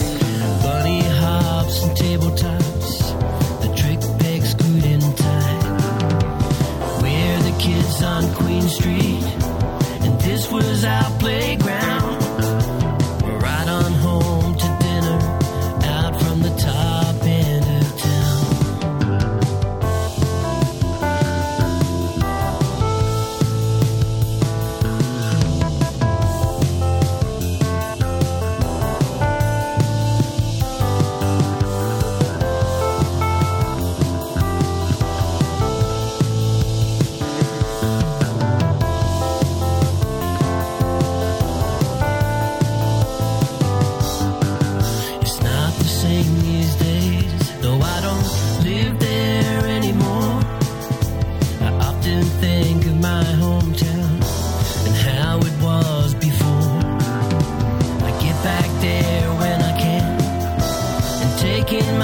surrounds.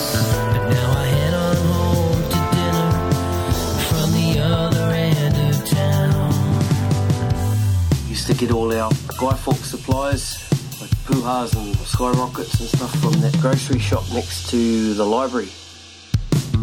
I remember Warlocks and the post office where the boys used to break dance and Chains Johnny's restaurant. Four-wheel sliding underneath the verandas on the shops when it's raining. Trying to ollie the gap in between the tiles that were placed down on the pavement sidewalk. Waiting for a scoop of chips at Rootinese. Popping into Centrepoint Records and grabbing ourselves the latest Kiss single. Mince and cheese at the 10 o'clock cookie company.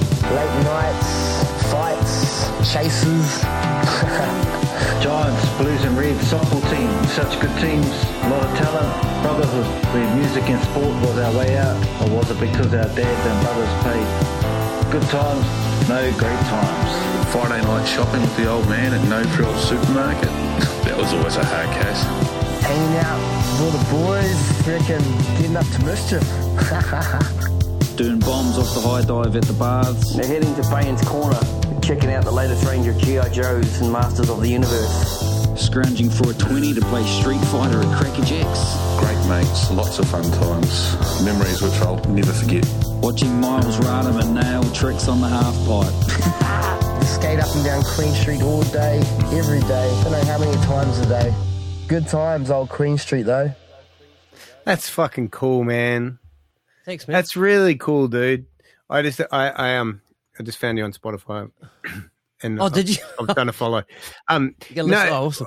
The thing, fuck you, Kiwis. You artistic motherfuckers. Because it's great. Like, and the fact that you're playing everything, and singing and all that stuff. The cool art, like it's still art because it's not just, it's catchy and all that stuff. But then you got this whole thing at the end where you've like, are they your mates? Did you get them all? Yeah, they're my all, like my best man's there, my brothers in there, just my close mates. So cool, man. Yeah, I just contacted them and just asked them all to do like a just a voice, just an audio grab of something.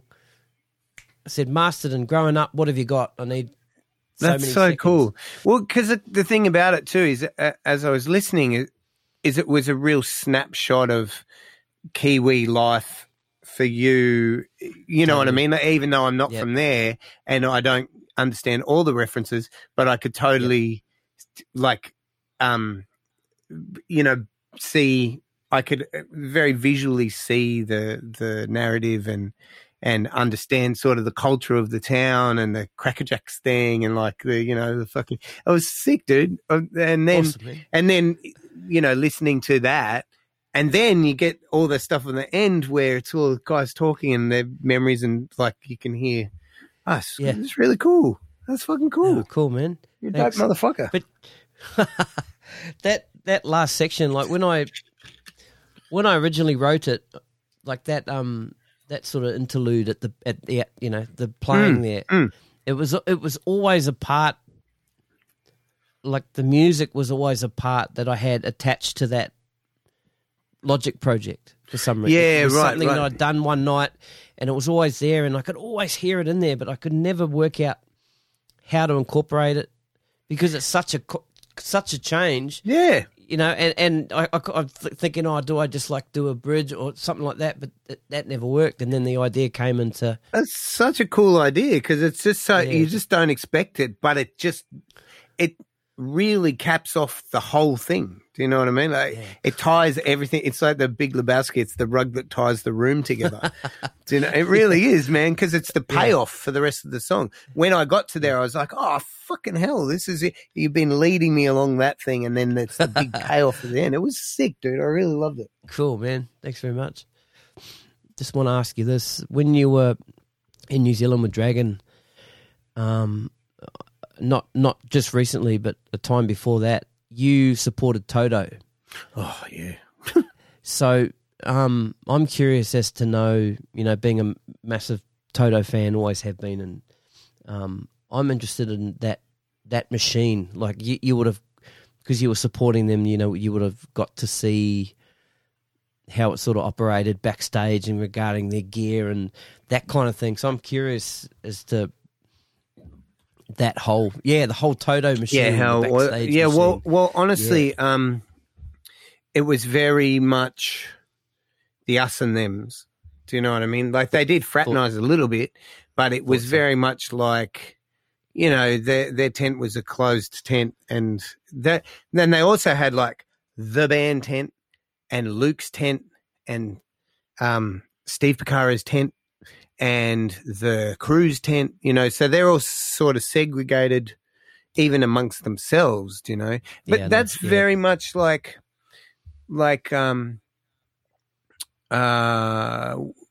it seems like that happens a lot with those big American bands because the Eagles. I know the Eagles is like that. Yeah, Definitely like that. And I think it's a lot of the time it's just the way things are structured.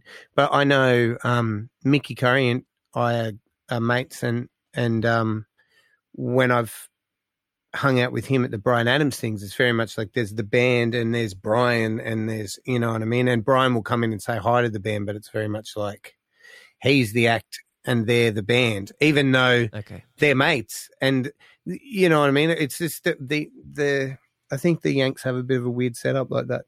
Although I think it depends who you work with. But so as far as the Toto machine, it was very much that sort of thing. Right. I spoke with Steve Lukather a couple of times, but we had one convo. It wasn't hugely long, but, you know, I was just telling him, you know, that he's fucking awesome, basically.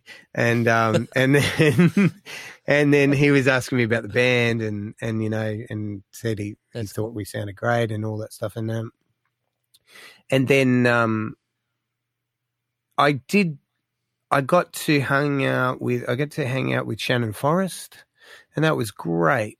And he's a beautiful drummer, man. Like, sure is.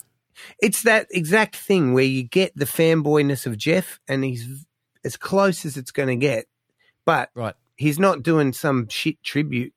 Do you know what I mean? Like, he's playing the gig how he wants to play it, but there's all the moments that you would want, and his pocket's very similar because he's loved Jeff so much. You know, he's a big student of Jeff's. So it was fucking glorious, dude. And it was such a lovely guy, and also very down on his playing. You know, he thinks he's whatever. Yeah. The opposite of what you think, like no ego at all. And, you know, and so. Oh, I thought made it sound like he was putting himself down as a player. He just doesn't rate himself. And it's like, I'm just going, dude, you're ridiculous. What the hell? So we got to hang out a little bit, and I did spend a bit of time talking to the bass player Shem von something. Yep. And also you know, Joseph Williams. I had a bit of a chat with him. He was really cool. Yep. And he was singing amazingly too, dude. Like, he's good. Singing so well. And the whole band sounded fucking incredible. Really incredible. So it was just like a really very slick sort of very, very slick mechanism, the whole thing, you know? Yeah. And Larry Crow, the drum tech, is a beautiful guy. And he was awesome, and we still chat sometimes on Facebook. And he was great, and he was telling me stories about Vinny and Keith. He was like, Keith's the most ridiculous drummer that there is because he was doing it for a while, and just the Vinny things. It's like I'm just sitting there, and he's just talking to me about Vinny sound checking, and Vinny's this Vinny thing. Oh yeah, we were doing this one gig, and you know, and Vinny starts playing this thing. I'm just sitting there, just going, man. These days of my life are ridiculous. You know? That's cool. That's awesome. And then that whole thing of like, you know, playing the Dragon songs in New Zealand, you know, and me getting to do the solo, and I was playing keyboards and drums on that thing and singing, and it was just mental. But Toto, I mean, just it's like flawless, perfect band. Yeah, right. And the sound was insane. And, you know, they were all very nice. Like, there wasn't any bad attitudes. No one was an asshole. Luke is very generous with his time because everyone wants to talk to that guy. Everyone wants to say, you know, we love you. You're you know, an institution. And he's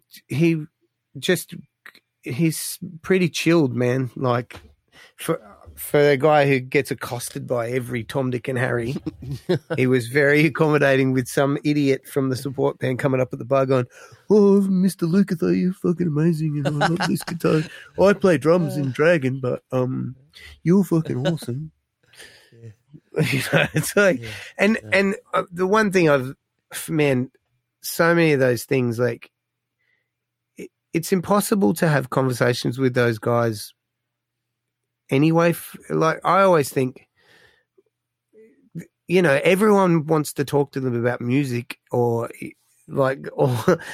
you know, like when you meet drummers, everyone wants to talk to them about, oh, this record or that thing. And I always just think, fuck, that's the last thing I want to talk to them about. Anything I want to find out is probably in an interview somewhere, or probably if I just did my homework and listened to the record, I could work it out.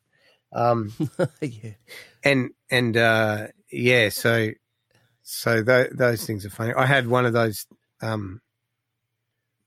interactions with Vinny where I met him. It's a bit. I only thought of it because of Larry Crow and his Vinny thing, but it's always that thing where whenever I've been introduced to those guys or met them, it's sort of like I go, oh, fuck, I don't know what to talk to you about, and it's definitely not going to be music. So let's just, I'm just not even going to go there. So, and that can backfire because I met Vinny and Frank Corniola introduced us, and then Frank left. And so Vinny was out with Mike Stern, I think. No, he was playing with I don't know. I didn't even see the gig. So I turned up at the end of the gig because I was working on something, and I went in, and Frank was so lovely to me, and he was like, "Oh, come and meet Vinny," and I was like, and he wasn't shaking hands with people. He was, you know, and so like somebody had already told me that, and Frank said, "Oh, Vinny, this is Pete. You know, he's a drummer from Sydney." And I went to shake his hand. He said, "Oh, I don't do that." And I was like, "Oh, okay, fucking hell, all right. This is awkward already." And Frank's wife, Rosanna, had already told me that they'd been out on Sydney Harbour that day. And so I was like, okay, this is really awkward. And so then Frank leaves, and I'm thinking, okay, this is weird. It's Vinny Colaiuta and me and no one else. And so I was like, okay, well, you know, I'm doing all the processing. Don't talk about drums. And so I just said, I'm fucking launched in. What an idiot.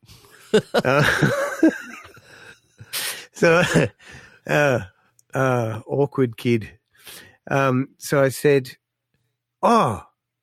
Frank and Rosanna said you went out on the harbour today. You know, how was that? And then he started talking. He was like, "Oh, it was really nice. It's cool. It was good weather." And I wasn't listening to anything he said because I was thinking about what I was going to say next. You know, I was like, fucking, where do I go from here?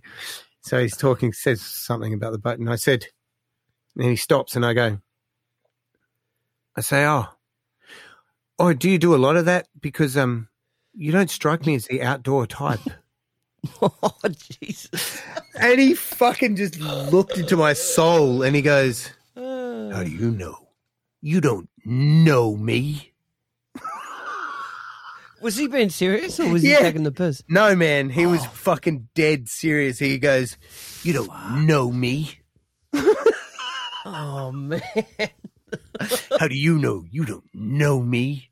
And I was like, Jesus. And then I just was like, okay, well, this is fucked. So I just said, yeah, you're right. I don't know you at all.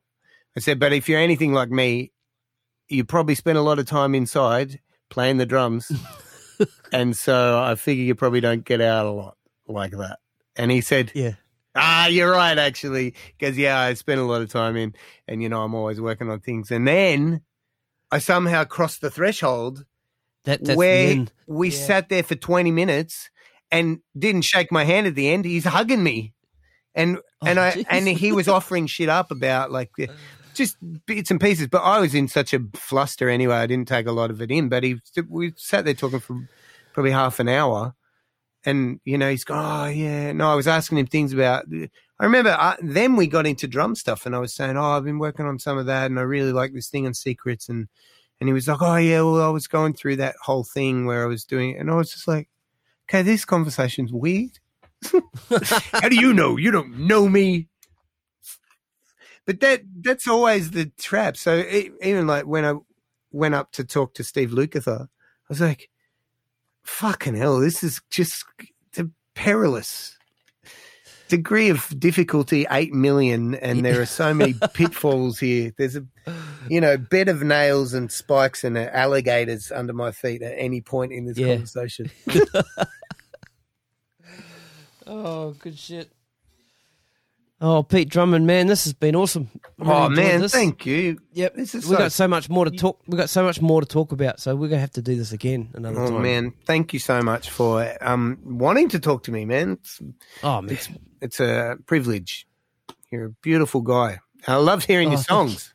That's great. Thank you, man. Fucking awesome, dude. Love it. Yeah. Likewise. Yeah. Thank you. We're out there.